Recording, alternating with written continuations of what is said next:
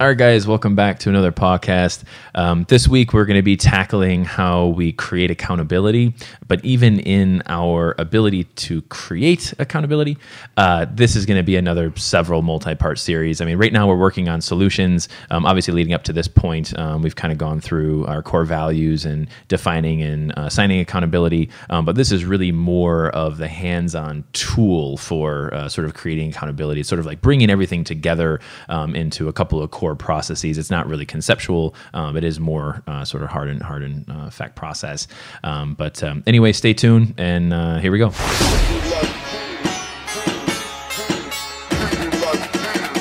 Welcome to the podcast.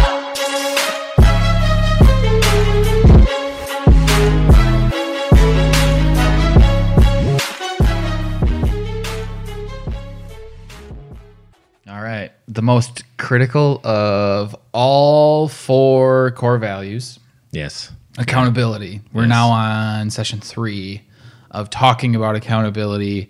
You know, what is accountability? How are we assigning it? And now we previewed it a little bit last week. Yeah. How do we create it? Because I don't know if anybody really has, and as a general rule, a lack of understanding, especially when given the tools. Like, how do I define accountability? Yeah. I give them the tools like, oh, that makes sense. Yeah. I lay out the assigning accountability. It's like, yep, those 3 correlating pieces or 6 correlating pieces really, like, I see that behaviorally. It's very tangible. Yeah. I can understand my place in it for the most part. Yep. That's great. I can identify it, and now I can point it out when people are doing that. But now what? Yeah. What do we do How do about I it? fix it? How do I get to own it? How do I get to solutions? And how do I get to implement?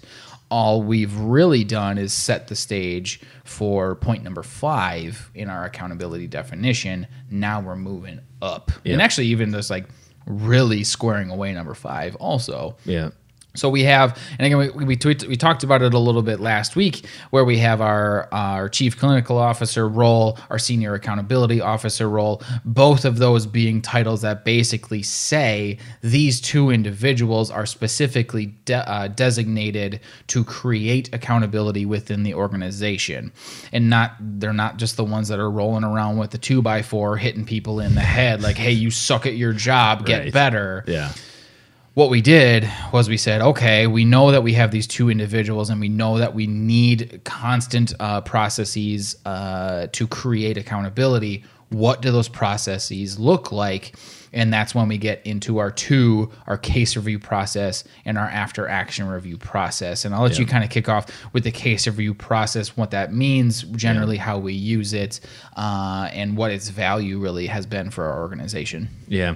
And I think, again, saying that these are pretty hard and fast tools is probably a pretty appropriate way to look at them, because this is where we start to take the writing off the wall and we start to put it into a clinical setting. Yeah. Because I feel like if, anyone who takes, our defining accountability PDF and our assigning accountability PDF, I think you can probably come up with a half a dozen different ways of how you would utilize that in your clinic.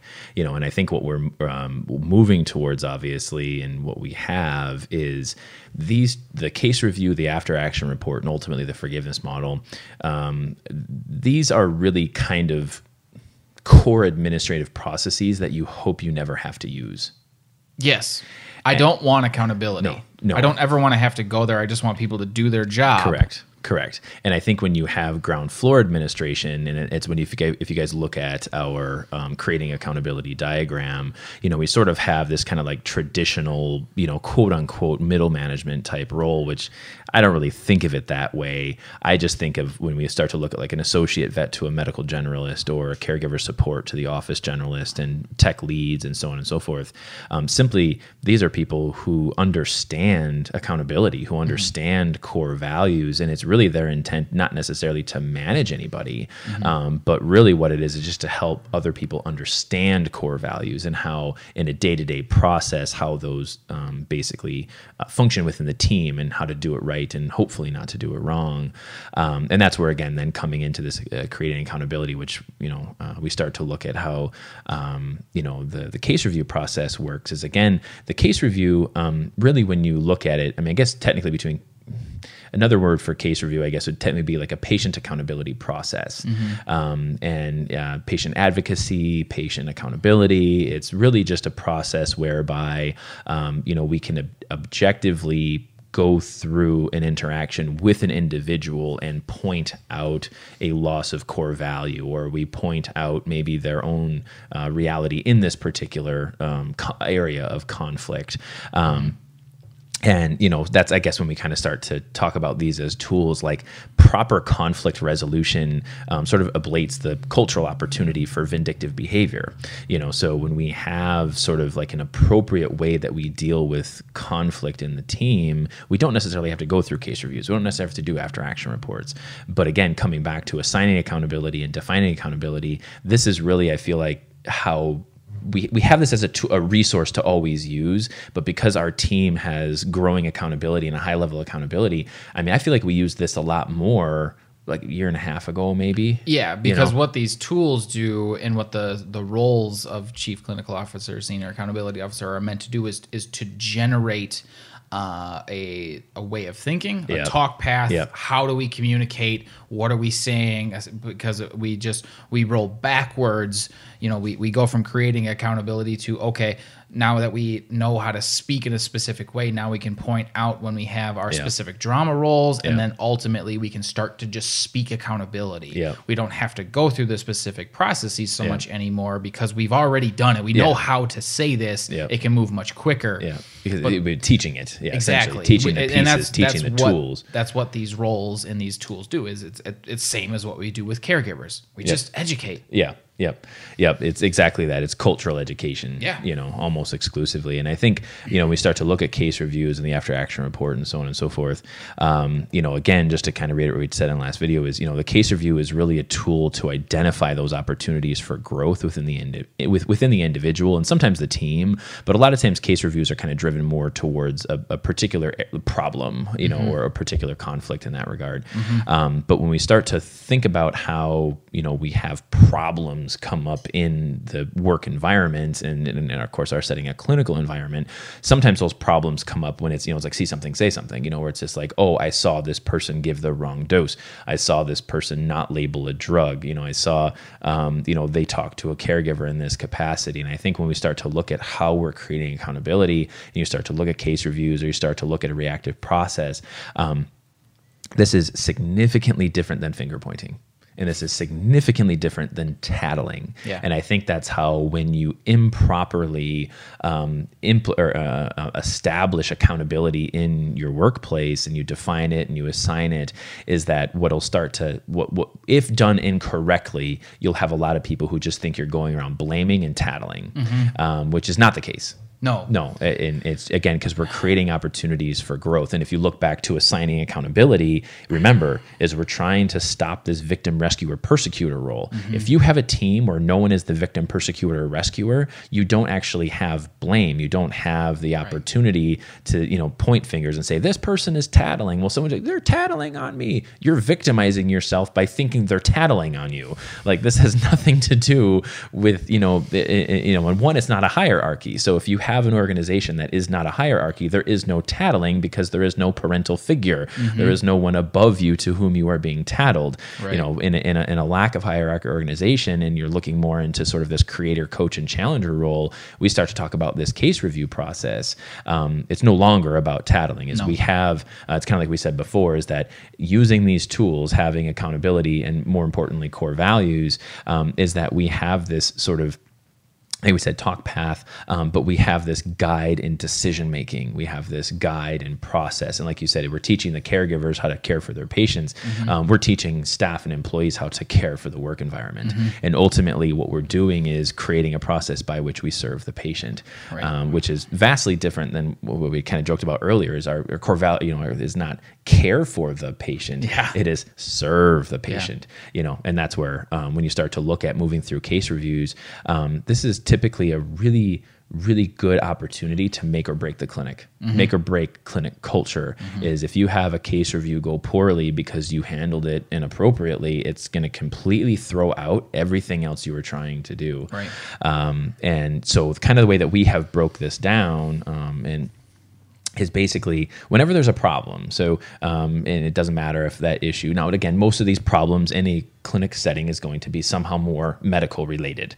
So we are still given the opportunity to have issues with our caregiver support staff if there was, say an issue with communication and how an appointment was scheduled, right? So we also have opportunities for within our medical support staff and saying the estimate process was not handled appropriately. I think one of the ones I just heard about today was how we do our estimate transfer. And it's, when those kind of things start to fall out of line according to process, it becomes it's inefficiency of process and unnecessary conflict. Right. So when we start to talk about these case reviews, again, most of our examples are probably going to come from one way or another how it's related to a medical patient. Or at least medical care for that matter. But again, it should all come back to our serving of the patient. And that, of course, is the entire organization between, estimate generation and invoicing and, communications and medical records and all those different types of things. But what we have is basically in this case review process, we have a reactive process and we have a proactive process. So we kind of looked at all the different ways that we get, have conflict or we have problems or ultimately we end up generating complaints. And basically the reactive process is almost exclusively following some type of caregiver complaint.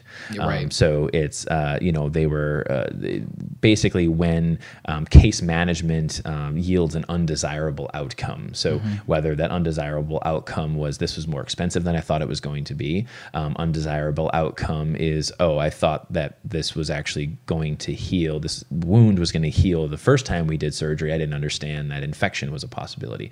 So as you kind of start to move through this, it's basically, again, the reactive process is basically a caregiver complaint driven process.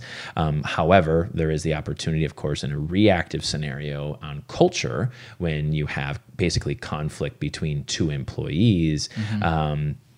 And now you have one employee or one coworker sort of complaining about the other one or somehow victimizing themselves or staying in that drama world. Yeah. A lot of times what that one translates to is somebody drags their shit in.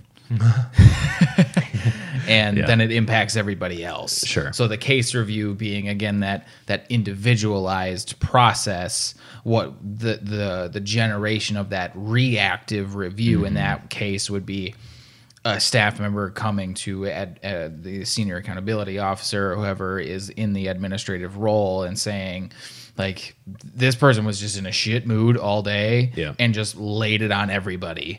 Like, I'm not blaming them. I understand that there's something else going on. I don't know what that thing is, and I didn't want to approach it because I just wanted to make sure this was held, that was done appropriately.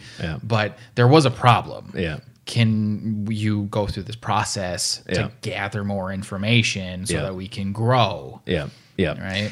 And in that particular setting where it like you said, it is more reactive to this individual dragging their shit in, our sort of proactive process is pretty much what we've been saying and through most of our podcasts is, quote unquote, check your shit at the door. Right. Is we're here for a common goal. So, the proactive process is kind of before you get to the complaint part. That's kind of then the other side of the proactive process where, we'll have some of our doctors, they might send me, this medical record wasn't as complete as it should be, or, something in that capacity. But the proactive process then is, basically following feedback from any team member. And it's typically when case management, again, yields an undesirable outcome. But that proactive process is you're basically staying ahead of the curve. So there hasn't really yet been a problem just yet. And if you guys kind of jump back to the defining accountability PDF, is that the proactive process gets everyone out of number 4. So it's kind of like, you have a team member where they're like, I just kind of saw something happen with this patient. I just kind of saw something happen with this caregiver.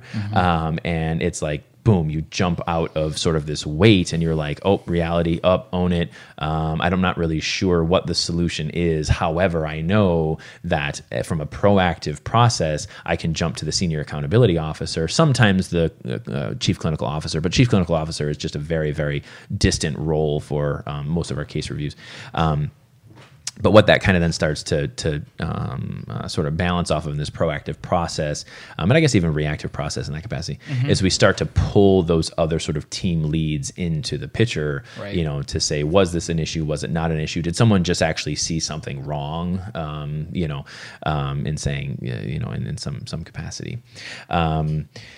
But the process ultimately at that point, reactive, proactive, these aren't tattletaling, these aren't Yeah. blaming. What it is the first step in both of these is fact finding. Absolutely. Let's lay out the entire picture. Yes. With the case review process being an individualized picture. Let's say that is a reactive process on a medical issue. Yep. You say, okay, on one side, caregiver has issued a complaint Yep. regarding X case details, believing whatever happened, and Yeah. this is their full side of the story. Correct. Any organization that would go off of that as the ultimate truth is doing a horrible disservice to their staff Absolutely. and also ultimately to the next patient that comes in the door with maybe a similar issue. Yeah. So then on the other side, we say, okay, we're going to take all that information and now we're going to take your written medical record Right. as well as your take on this case and we're going to put it all together. Yep. And on a one-to-one basis, we're going to review this case. Right. Yep. We're going to say this is the problem. I have one side of the definition of this problem. I'm now going to acquire the full definition of the problem to essentially get to the root cause of the problem. Yep. So we can acknowledge whatever the problem, whatever the reality is, own whatever side, you know, and sometimes that works both ways. Like, especially in the case review on the medical side, that's not always us just biting the bullet and Yeah. saying, caregiver, you're right. Right. I mean, that actually doesn't happen terribly often because Yeah. we tend to do our job pretty well. Yeah. But when it does happen, Yeah. it gives us the opportunity to put together thorough judgments Yeah. and say, yes, this is accurate. Yeah. This part isn't, whatever it might be. Yeah. And now we're going to address that accordingly. Yeah. But again, individualized because Yeah. again, most of the time it's somebody saying something crappy about a doctor or a tech. Yeah. Most of the time, yes. I think we can, kind of bring out these other examples of ways Yeah. in which the team may, sort of have a case review. But you're exactly right.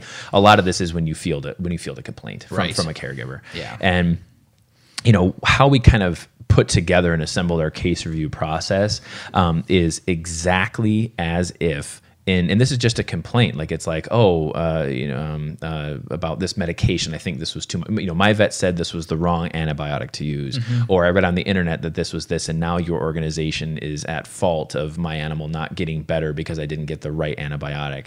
And it's, that's clearly, Or a surgical incision became infected. Yeah, surgical. Yep. And so what we then look at with these is we approach all of our case reviews as if those cases are going before state review. So it's going to go to the state board of licensure, or it's going to go under legal review.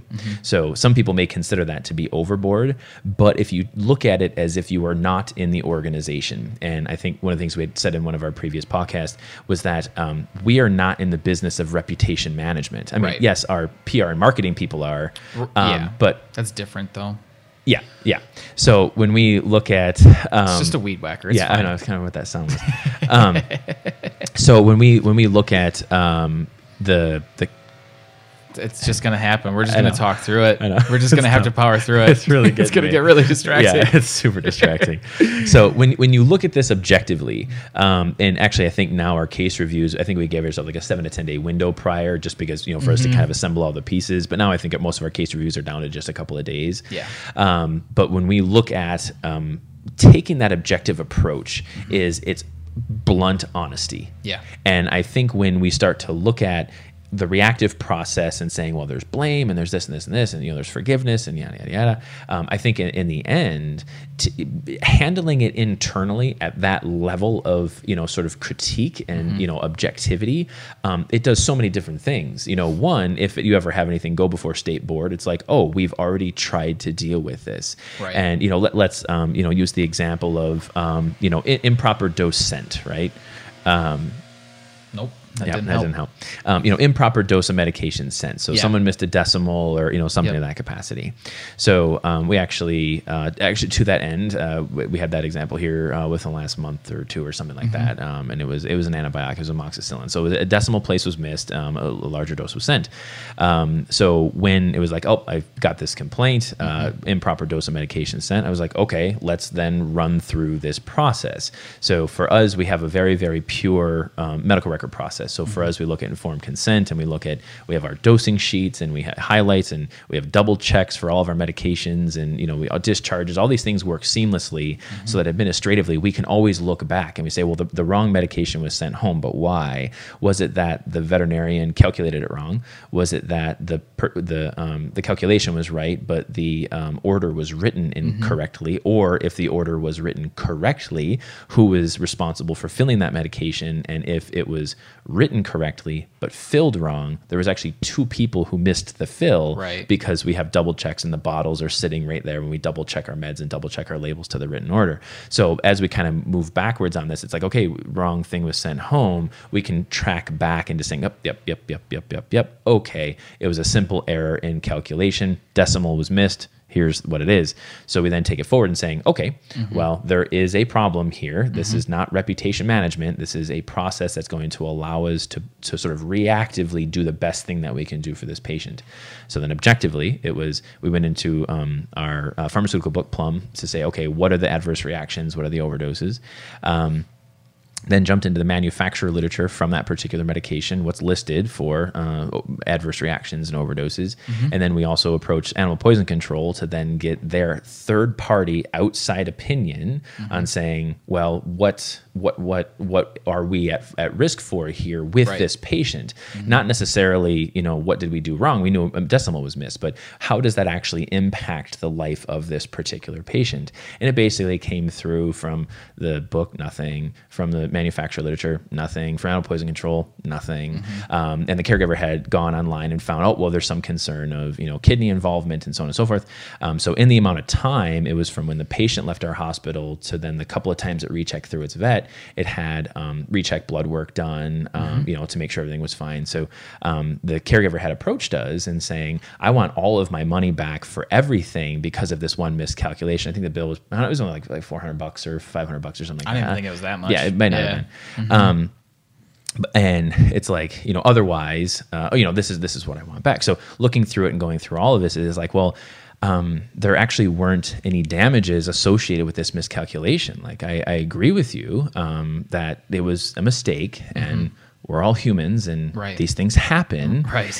and the individuals responsible for this have been addressed, and we've acknowledged that it's a problem. But when you see 6,000 patients a year, and there's just a lot of opportunity for a 1% or 0.5% or an 0.1% Right. error. Like it's just going to happen. I mean, we would call that an oh shit moment. Right. It's like, oh shit. Right. So, but part of that then is kind of rooted in forgiveness, which we'll kind of talk about a little bit later on. Yep. But with that process and saying, well, there actually aren't any damages, but we understand that because of your concern, you had some additional blood work done. We didn't know that you had actually additional blood work done. If you had told us, we would have just run it for free. So we'll actually pay you for the blood work that was done. We'll refund the medication that was dispensed to you, because obviously you can't use it because It was dispensed inaccurately. It was It's dispensed unusable. inaccurately, right? And it was basically like, no, that's not good enough. Yeah. I want all of my money back. So this is now where I went through that whole example to then come to this exact point. Is where do you go as a business owner? Yeah. Do you say, we just went through this whole process. I think we put, between Animal Poison Control, calling the referring veterinarian, getting records reviews, talking to our veterinarian, staff on hand.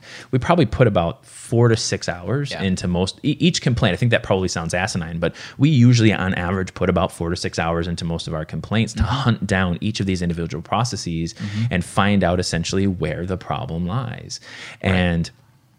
And then saying, okay, well, objectively, this is what we came to. There are zero damages here, that nothing actually happened to your patient as a result. But we understand additional expense was accrued, so we would be happy to compensate you for that. And this is then the split between objective threshold and subjective threshold. Yeah. Is sort of that objective side is, well, this is what it is. But subjectively, I'm still going to be mad at you. Right. Unless you give me what I want.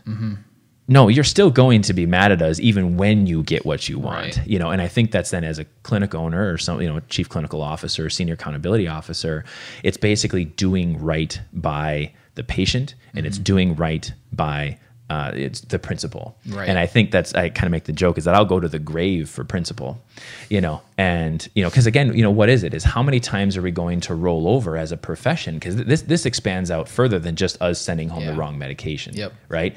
This balloons out into us just constantly being rollovers when someone complains and not standing up for ourselves and saying, no, when your patient came in, the diagnostics we performed, you needed, and your patient did receive this diagnosis. And there were 3 other medications sent home that were needed. And it was this one mistake, and this one mistake is going to be refunded to you. And the expense after that is something we want to compensate. But as soon as you say, you know what, I'm going to give you money back for these other things that were necessary, is you completely devalue everything else that was done in that process. Right. You are willing to accept that, because usually when you get complaints, it's not just one, right? It's like, oh, you sent home the wrong medication, but you know what? I waited too long, and you know what? The bathroom wasn't clean, and you know what? That person up front, they weren't just as friendly as I'd like, and there were 37 people there, and so when you get these complaints, is that a lot of times they just keep firing off and firing off and firing off and firing off and firing off and telling you how worthless you are, and then it's just like, you know what? It's only $400. If I pay these people off, they're just going to go away, and I never have to deal with them again. Right. So if you want to do that, though, is it undermines the entire process. It undermines every other part of accountability, as we just objectively went at this. And for us, as a part of it is anytime we get a complaint, we put together our case review. I send it to our malpractice insurance, as I'm just like, this is a case that came through. I'm letting you know, just here's the record. Just sit on it. If we get sued, it's going to be right there. You already have it. Maintaining complete transparency. Right. And our malpractice insurance, they usually come back and they're like, this process is amazing. Yeah. They're like, you guys are incredibly thorough and I'm like, well, why wouldn't I be? Right. Because Right. I want to serve the patient here. If we did something wrong by this animal or this patient, Yeah. I want to be able to fix that process. You want to be able to own it, right? Right. Yeah, absolutely. Right? That's what it really comes down to. Is like Yeah. all of you alluded to all of these things that we have in place for just Yeah. every single case gets a Yep. green sheet, a blue, a, Yep. blue, a Yep. green sheet, a blue sheet, a yellow sheet, and a Yep. pink sheet, Pink sheet, yep. and as well as a whole bunch of other stuff. Yeah. So Yep. we do that every single time. Yep. We have all of these double check processes, and Yep. absolutely, we will not be 100% accurate every single time. Won't happen. It's not possible. No. So, but we have all of these all for the sake Right. of setting ourselves up to own problems when they exist. Absolutely. It's not a way, I always make the joke of like covering our butt, Yeah. but that's not really what it is. Yeah. It's if a problem exists, I need to fix it. Yeah. I need to implement an effective solution to make this problem go away, because ultimately I do want to get 100%. Oh, absolutely. Constantly Yeah. striving to Yeah. fulfill our core values Right. 100%. Yes. We Absolutely. acknowledge that that's not going to happen, but Yeah. we're going to push every day to get there. We're going to be Absolutely. driven by that process. So you're absolutely right, though. And I had that conversation with that caregiver Yes. on the back Yeah, end where that's it, right. like she was a little upset Yeah, about not understandable. getting her way. Yeah. Oh, well, so that's, yes. So yeah, let's lead into that point, right? Yeah. So we put together this case judgment. The case Yeah. judgment is typed up, letterhead, Yep. mailed to them to say, this is what we came upon. We lay out every single one of those points, poison control, all Yep. this and all this and all this, and here's what we found. Right. And then again, coincidentally, Yeah. I forgot you were, Yeah, that was you were me. working the front end that day. So I got to own that one. Yeah. So take it from there. So 'cause Yeah. what we'll do is we'll actually walk you guys through that whole scenario and how it ended. Right. So we stated our case of everything in terms of our advocacy judgment. Yep. Offered the refund for for everything Yeah. that was Yep. appropriate Yep. to the case, and to not discount our doctor's value, Correct. the value of the services that were provided, because again, a diagnosis was concluded. Yep. Oh yeah. And it was necessary for the presenting complaint. And Right. Like Yep. we did our job. We Yep. just made like literally error. a decimal point error at the end of the visit. Yep. And so it's like, okay, we acknowledge that decimal point error existed. Yeah. Here's everything in terms of damages Yep. for that It was that the we will solution. refund. Yeah. Laid out the solution, mailed it to her, calls back and's like, I want a refund for the whole thing. Like, well, number one, as a caregiver support staff cannot make that call. Right. However, like, this is what it is. Yeah. Like, we've gone through the entire process, and Right. and like you can either say yes or you can say no, and Right. I'm simply going to report that information. Yes, right. I'm either accepting or I'm not. Right. And she's like, and she never said yes and she never said no in the entire conversation. I shouldn't say that till the She very did end. decline, yeah, technically. At the very, but it was probably a 15-minute conversation of like, well, if you don't give me what I want, I'm going to shit all over you all over social media. I work for one of the biggest employers in the county, and I'm going to tear you apart. Right. I'm like, well, I would wish you didn't do that, because Right. I feel like we've done a thorough process here, but this is what I can offer you Right. as my role. Do you accept it or do you not? Again, just going to the process Right. that we had clearly laid out. Yeah, because I'll type in the medical record. just like, this is all you have to say. So Right. if I hadn't received that call, one of our other caregiver Yeah. support staff had, they're not going to cave on it and say, well, we'll give you everything. Right, right. It's like, nope, this is what it is. Yeah, it's- Yes or no. Right. And she just blah, blah, blah, blah, blah. Yeah, It's a just constant devalue, right? So the Yeah. blah, blah, blah, blah, blah is just, you guys are trash, give Yes. me what I want. Yeah. And then when the threats start to come through social media, Yeah. you know, all those. Well, and that was the funny part. Like now that you say that, like the original part of the conversation was like, well, how does this mistake happen? And my response was, because mistakes happen. Right. Do you accept this or do you not? Like, I Right. just the Right. snap one. Like, Yeah. well, if you, and then it just accelerated Yeah. into, I'm just going to try and tear you apart. Yes. And Yeah. again, you have the right Right. to do so, ma'am. Right. But Right. do you accept this? No, I don't accept this. Great. Have a good day. Right. Click. Right. Right. And then after that, because the thing is like, I mean, there are times in which, and this was part of the response letter that we wrote Yes. back. So when we send a judgment, is that, sometimes it's hard and fast, sometimes it isn't. Because sometimes we'll just say, we'll give some leeway in this case, for negotiation or some point in that. Yes. But I think where it really kind of turned was like where it's, here, as a CSS, here's what I have to offer. Do you accept or not? And it's just trash talk. And now I'm going to somehow devalue or continue to devalue organizations. So through social media, I'm going to sue you. I'm going to do these different things. It's all threats. It's all threats, essentially. Yeah. Is that's where it stops. Yes. So for us, this is where we talk about kind of when you talk about a complaint, there's the objective side and there's the subjective side. Is that where are we going to cave and where are we ultimately going to give in to this person? Because as soon as they start to devalue you and you're trash and this and this and this and this, and then you just cave in and because of all of these things, I want you to do this. And then you do that. You just agreed to all of that. Right. I am all of these things that they just said. And the reality is, no, we are none of those things that they said. It's that we are human and a mistake was made. And so my response letter back to this individual was, essentially, I'm sorry that we could not arrive at a compromise. But since you chose to renegotiate or attempted negotiation with this through threats and social action, we are no longer able to discuss this objectively. And that was the end of it. Right. This individual got nothing. Nothing. And it was not because we were unwilling to maybe give a little bit here or there on what that judgment was, but the reality was there just wasn't anything else to say. It was a mistake. We owned it. We determined the damages, which was none, but we were offered additional because there was concern. Right. That was the leeway. Right. Yeah. Yeah. Like we offered to pay for the blood testing after. Like, Yeah. that's the leeway. Right. Yeah, probably. Right. Yeah. We had already kind of we had negotiated with ourselves and saying there was no damages, but it's like, oh, well, here you go. Yeah.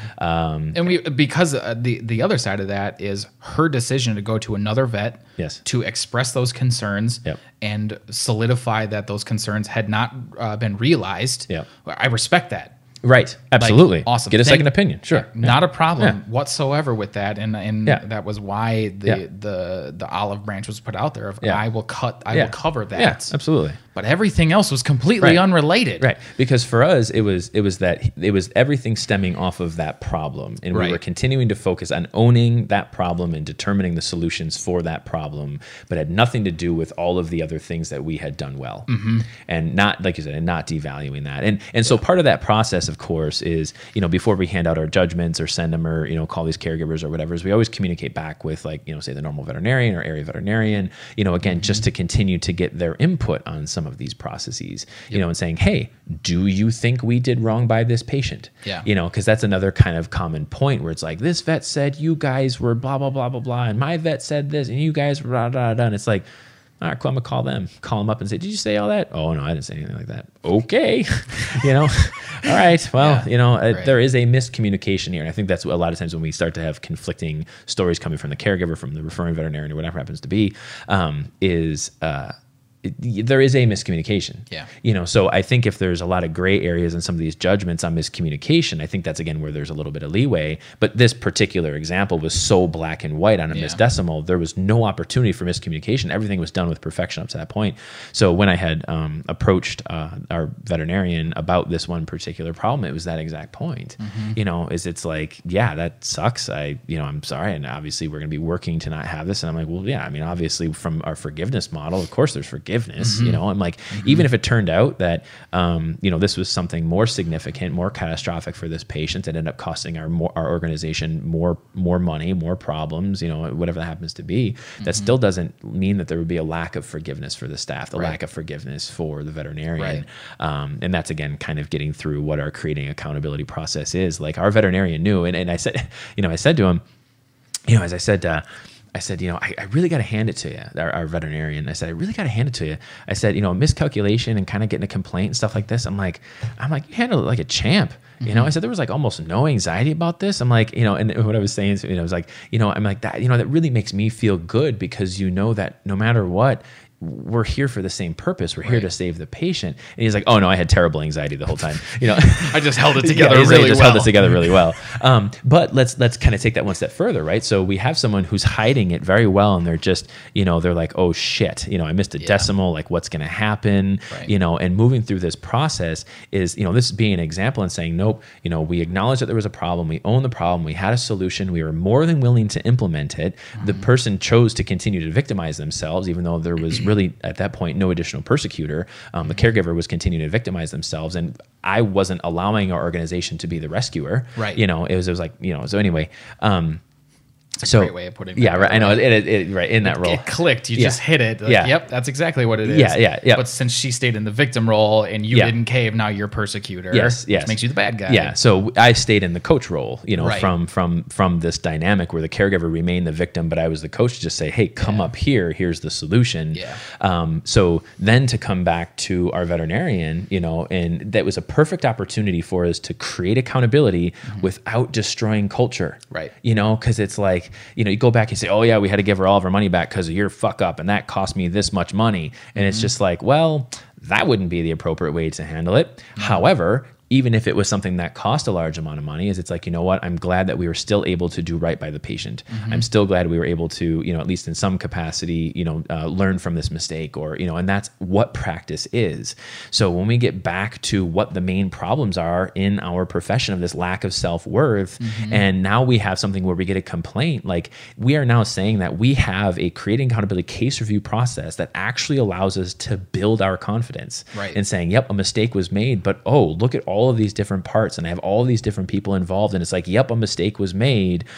We had a very reasonable way to create a solution and implement it with this particular caregiver. Right. But it's kind of like we said before, when we're working on culture internally, you can only spoon feed so much. Yeah. And I think our judgment was 2 pages long. I think it was two full pages, single spaced, on the whole objective process on everything that we went through, and that still wasn't good enough. It's never going to be good enough. Right. But again, to go with all, and I guess but's not the right word, and to go along with all of that, the reason that we can have that forgiveness model is because everything else that exists in terms of processes, paperwork, medical records, you have the form and function in place to do this process effectively. Yep. So, when we talk about some of these solutions, and absolutely, this is one of the absolute best ways to combat that loss of self-worth, because we just edified the shit out of our veterinarian. Absolutely. Saying, I 100% believe that this mistake will never happen ever again. Yeah. Yeah, I would like to think so. Right. Yeah. And what if it does, again, like we're going to talk about some solutions, right? Yeah. If it becomes a perpetual problem, maybe you can't do your job all that well. Then you start to talk about offboarding, whatever. Yeah. But even then, it's like, how can we continue to support? Do we need more staff? Do we need more of this? Were you stressed out that day? Right. How do we solve this problem? Because if you have a perpetual issue with decimal places, we just put in a solution. Correct. But we edify him, bringing his self-worth up. Exactly. But all of these processes and the idea that we're not just going to take the caregiver's word for it and then just slam our vet and not even give him the opportunity to be like, hey, what about my side? Right. And that's that misuse of the idea of like the customer is always right. I was just going to say. That's exactly what it is. Yeah. And that concept, although I appreciate it in like principle, where it's like you want to do everything you can to feed the needs of whatever your consumer is. Yeah. They're not always right. No. And in this case, they were not. I mean, they were right in their actions to go and get the recheck. Correct. Yes. And we understood the value of that and wanted to because they were also serving their patient. Exactly. Yep. And at that point, we were all on the same team still. Absolutely. And to continue to be on the same team, we said, okay, you're right. Here's what we can do to make sure that we all stay on the same team. I'm sorry about those 2 pieces of loss for you. I want to fulfill that for you. Right. And then it's like, nope. Right. So continuous self-victimization, and then what you're really saying is it gets to the point of self-serving, no longer serving the patient, correct, not acknowledging the value that they had acquired in all of the other items. Well, I'm not going to go down that road anymore. I'm not gonna let you serve yourself through my pocketbook and just shit on my vet. No, exactly. I'm done with that. Yeah, and that's where we stand, right between the caregivers and the veterinarian in those exact scenarios. Yeah, because they're the veterinarians are always already doing their jobs. The technicians are already doing their jobs. The CSS, MSS, everyone's still doing their jobs. And it's almost even better to kind of exclude them a bit in that process so that they don't get caught up in it, and maybe their judgment, if they are really scared, they don't have that judgment kind of throw or twist sort of the outcome of it. And in the end, it can, like you said, it can continue to edify the team, edify the process, edify all of the great things that were done. You're not devaluing the good things that were done. Right. And let's kind of go on the other side. So we have this is now kind of going on to the next example was a patient that had come down for seizures. This was just again within the last couple of weeks, and the caregiver was a very analytical individual, but you could tell had probably some limited experience with maybe medical records or understanding physiology, at least in some capacity. And what this individual had sort of attached onto was that during the physical examination process on this seizure patient, our doctor had determined that the dog had like a little bit of debris in each of the ears, right? So it was just like, we might need to address an ear infection at some point in time, but you know what, you're here for seizures. Like we should probably continue to talk about this. Yes. So went through the process between diagnostics and treatments and meds to go home.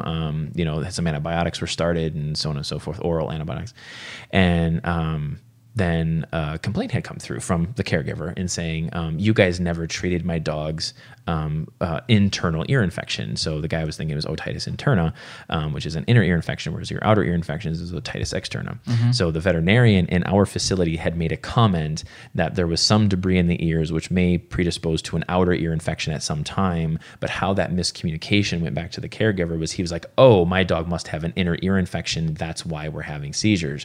So he's jumping online, going on the internet, self-educating. Now remember, that's my favorite caregiver. Yes, we're still on positive. Yes, still positive. Right. Like I heard something that wasn't right. I want to know why the hell my dog is having seizures.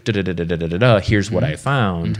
And when that complaint had come through, now the guy was really geared up. He was really upset. Yeah. But the dog's inner ear infection is not being treated. That's why he's having seizures, escalating in tone.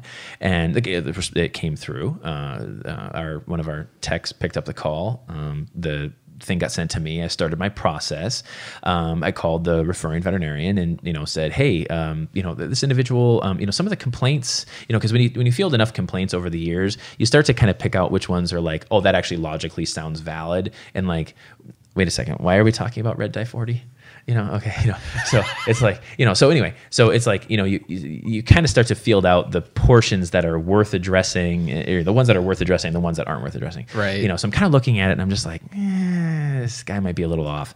So I call the referring vet and I just, hey, what do you think about our care? Do you think our care was off point? Do you think we're at fault for this? I have no indication in the medical record of an internal ear infection. I have no clinical symptoms with that. I said, did you recheck this patient? Did you see? And it was basically to the extent of like, oh yeah, this guy's kind of quirky and, I got to deal with him all the time. And, so you could tell that they probably had some conflict at some point in time.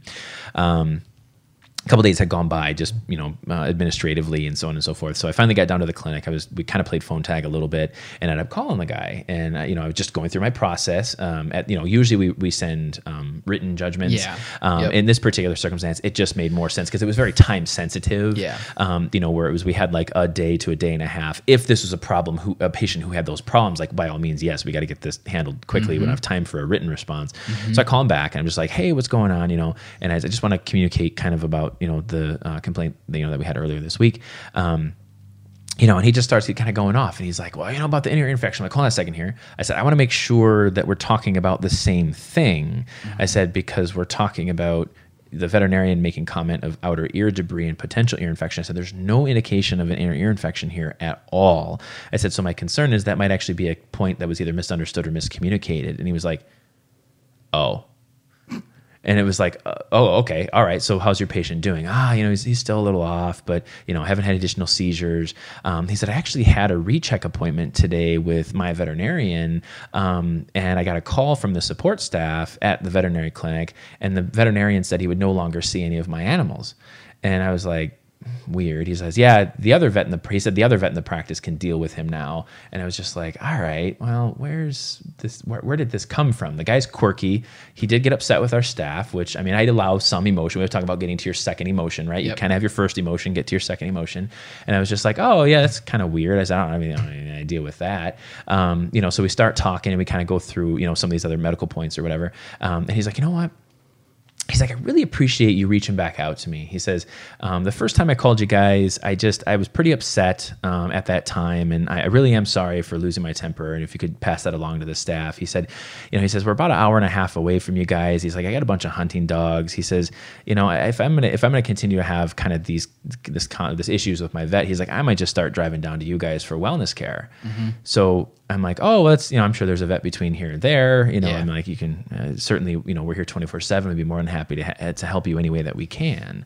And, at that time, there really wasn't any opportunity for us on a case judgment to offer anything back, to say like, oh, we're going to give you, your money back. But you clarified everything. Yeah, we clarified everything. We just took the time to clarify it. So I think that's another good second example of when we start to have these sort of reactive processes on how these things can sort of, have an outcome is we still have the same process. It was objectively move through this case, talk to the referring vet, talk to our vets, look at the medical record, look at informed consent, and start to bundle this together on, did we miss something? How can we serve the patient?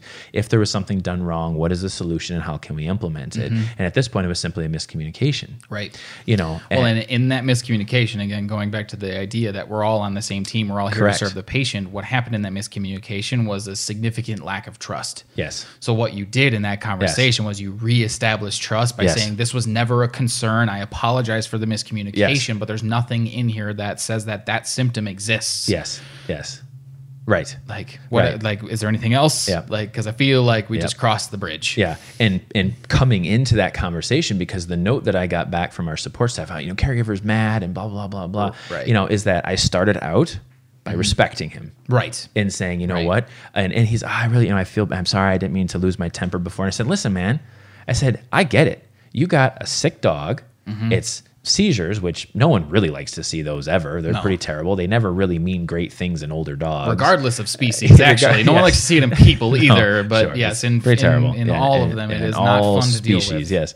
So, so then it comes down to, and it's meeting on that same level, playing field. And that's, again, what it came back to is like, no, this individual is a part of our care team. It would be no different as a caregiver being a part of our care team as if it was like a CVT or an LVT or someone coming in and saying, and that's where from a proactive process, we have a CVT who is equally as upset about something that had happened with a patient.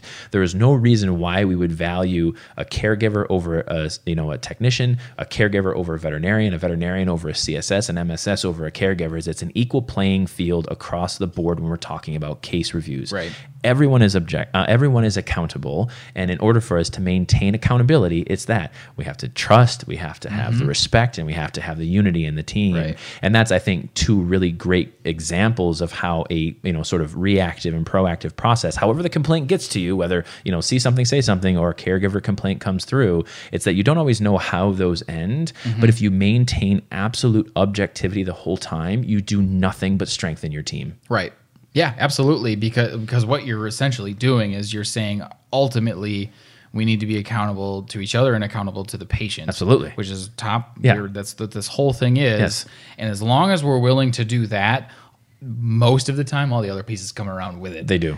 Yep. You just have to be willing to work in that accountability thing, and really looking at the assigning accountability. And case reviews are a perfect opportunity to do that. And I think that's what then leads us into the after action review, which of course is going to be our next. It's segment. our next one. Yeah. But so the difference here is, okay, so those are kind of two good examples. One that ended well, one that ended unfortunate for that individual who continued to victimize. But the when we start to look at then how the after action report or after action review is, again, the after action report is kind of a tool for communication to facilitate conflict resolution. And when we start to look at how a case review comes out, now again, if you guys look at your creating accountability diagram or PDF, is that the case review is really more so just between the chief clinical officer and the senior accountability officer. But it's a matter of identifying opportunities for growth primarily within an individual. Right. Now, sometimes you come across a few things that it ends up becoming a team thing, like, well, the team really failed this one. But what happens when you go from a case review to an after action review is what? Oh, blame. Yes. Finger Literally, pointing. this happens. Yes. Yes. Don't talk to me about this. Why are you coming at me for this thing? I'm not the one who did it. She is, or he is, or, this staff, and it wasn't me. Is as soon as we have in one of these case reviews where we drop into the lower part of this unaccountability ladder, okay, I'm going to sit here and listen to all the people that you are about to blame in us identifying you. There's a learning opportunity here. You're exactly right. There may be an opportunity for multiple people to learn from this, but we are talking to you right now about this. There's no reason why I'm not going to go talk to someone else. In fact, I may have already talked to them about this. However, because it is him and her and nope and this, okay, I'm going to listen. I'm going to make my note. All of those people are going to be at the after action review. Right. Because we need to come together to this on a team level. Because if you are then saying these other people are to blame when we just put 6 hours into figuring out that it was you that we needed to have as a learning opportunity, maybe we did miss the mark. Yeah. Maybe. Yeah. Maybe we missed the mark in saying, you know what, we are looking at this without all of the criteria, which we should have identified in our case review process. But that's then leading us into our after action report. Right. Yep. It's a tough fork in the road, again, like both of these. So like the caregiver that doesn't accept the judgment, right? Yes. Tough fork in the road. Yep. What that is you're going to have some gumption to say, okay, then I think we're done here. Yes. Yep. Right? Like no one wants to end the period Yep. or put the period at the end of that sentence. Yep. Because that's hard. Yep. Like it's hard to put that down because you're going to piss that person off. Yep. You're going to have somebody that's upset. Yeah. And so I love that idea of just understanding like you're going to hit a point with these judgments where it's like we're going to go left or we're going to go right, but we're not going to continue down this road. Yeah. No. There's no more in between here. No, and that's the rules of engagement. Yes. Is that we've basically said we are going to protect ourselves by not allowing sort of the verbal abuse. Right. So we've got that side. Yep. And again, most of the time, and not even all the time, but most of the time those are with our case review processes. But then when we are in that case review process and we're fact finding with our vets or somebody that's on our team and then this happens, or they start to make excuses or just start to point the problem elsewhere, right? Yes. It's like, okay, Yep. stop. Right. Literally why we have these. Right. Yep. In that, like, we're just going to find all the facts. Yep. And it sounds like we're not going to be able to get all of those facts from you because if you're going to say that it was somebody else's fault, I want to get their take on it also. Yes. Same as if a caregiver says it's all your fault, I'm going to give that person just as much of a benefit to state their piece. Yes. And we're going to do it as a team because we're going to look at each other and say, you know what? If I believe you're a part of this problem, I want you to grow. Right. And I want to grow as well. Right. And holy crap. Yeah. You want to talk about create unity? Yeah. That is the ultimate way to do it, because you're going to have some hard conversations and you're Yep. going to learn how to communicate in an accountable way. Mm-hmm. And when you have that's the after action review, and I'm, as my preface, like, it was sourced from the United States Marines. Right. And like any time, positive or negative, if there's an engagement with the enemy, they go through an after action review. Yep. And just like, what happened? What can we do? And we'll walk through the whole thing, but what happened and what went well? What can we do better? Right. And like, man, when you have that, Jocko Willink is Yeah. probably the best guy to talk about that. His book, Extreme Ownership, is that entire thing. Like, Yep. how do I stand up in the middle of the room of my peers Yep. and own the problem? Yep. Right? Because as Yep. soon as you do that, Yep. accountability, unity, trust, like, because Yep. that's now the guy that I trust, because he's gonna take the bullet Yep. when it's flying at us, Right. like literally in that Right. context, Right. Yeah. In that context. And it's terribly uncomfortable. Right, but You that know, generates but so then- much respect too. And yeah. I know that I use these words a lot, and I'm looking at the sheet, but like, man, trust, respect, unity, and accountability. Yeah. If you do that in the room, now you have a set of people on a Yep. team that can now communicate that. Yep. And we have these specific modules that provide us the mechanism to have these conversations in a controlled way, Yep. so that when we have to have those short ones, or even working our way now that we're at within the Yeah. moment, all Yeah. I got to do is say 6 words. Yep. All I got to do is say serve the patient. All I have to say, Yeah. my words are just off right it's now. fine. Serve the patient, Yeah. educate the caregiver. Yep. As soon as that happens, we're right back in the middle. Oh, absolutely. We're right back to the core of being accountable, creating unity, respecting each other, and giving and gaining trust to one another. Because if you're able to serve the patient, educate the caregiver, you're able to do all 4 of those things. Yeah. Absolutely. So case Yeah. review, that's the nuts and bolts of it. What we'll do too is we'll put the link to the case review process that we have Yeah. written out. Yeah, I'm probably going to just get all of this into one downloadable Yeah. PDF. I think we have the individual pieces up, but I'll just get it all down into one. Because the cool part about it is it's scalable. Like, you can read it off the piece of paper Yeah. and run it. Yeah. If you don't have the medical record processes in place, This will develop them. This will develop them, because you're going to find some big holes. Yeah. And you're just going to find some solutions to some problems real fast. And that might actually be something worth exploring at a later time, is, how we practice in our clinic informed consent medicine. For us, it has nothing to do with judging a book by its cover or making decisions on how people want to treat their patients or anything in that regard. It's just saying, nope, you're coming in with this problem. Here's all the options for you. How can we fall? Are you more of a caregiver that leans heavy on diagnostics? Are you a caregiver who leans heavy on treatments, or are you somewhere in between? Same thing with veterinarians. I refer to those as diagnosticians and clinicians, is that you'll kind of sway between, I don't know how to get the answer unless I run all these tests, or none of those tests matter because these are the only drugs we're going to use. Yeah. So you kind of bounce between those. But like I said, maybe something worth exploring at a later time, and just saying how we actually, like, nuts and bolts track sort of informed consent in our practice, because it is between the computer systems, and we actually have different time trackers, time stamps. So when we get complaints regarding, I was there for 5 hours, it's like, actually been here for 90 minutes, and they're like, it was 5 hours from when you left the house and went to the grocery store and then had to come back and get the dog and then come here. It's like, yeah, your day took 5 hours, but you were here for an hour. Yeah. So there are different ways in which you can be, and I think our process is very pure in the sense that, if you don't have that sort of high specificity in your medical record system, a case review process done over a year or two, you'll create it. Yeah. Well, you have to. You have to. Because otherwise what ends up, it's either that, Yep. or you have to take the caregiver's word for it. Yes. Shit on your veterinarian, lose your pocketbook, go backwards. Right. Right. And that's exactly what we don't want to do. We don't Yeah. want to do Yeah. that, because that Yeah. destroys your culture. Yeah. Everything Yeah. goes backwards, spirals downward, however you want to think about it. What is it? inefficient process, Yeah. and unnecessary conflict. yes, you know? absolutely. And that's the thing. I mean, because we have such a pure medical record system, we can actually field most of our complaints without actually even talking to the veterinarian or the technician. Now, again, we do if we have to fact find, but because we Yes. have all these different pieces linked together, we just take it literally as if it was, I'm suing you. Your medical record is going to go to a lawyer, and now they're going to interpret it. They're not going to have the context of conversation. Right. It's the same way with us. Yep. Is that if it's not in the medical record, it didn't happen. If Yep. we don't have way of tracking it, it never occurred.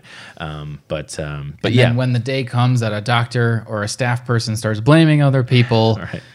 not again, like there may be multiple problems to solve. Yes. But we're Yeah. just going to go to the other process that just continues to solve problems. Yes. So that'll be our next episode. And next week, we're going to dive into the after action reviews, kind of the logistics of how those work, because that gets a little bit more intense. We're talking about other uncontrolled communication between Yeah. two team members. Yeah. There's definitely some things that you have to do very specifically within those, but we'll get more into the details of that next week. Yep. Thanks for tuning in. We hope that you guys enjoyed it. Some fun examples in there, and we'll see y'all next week. See you next week.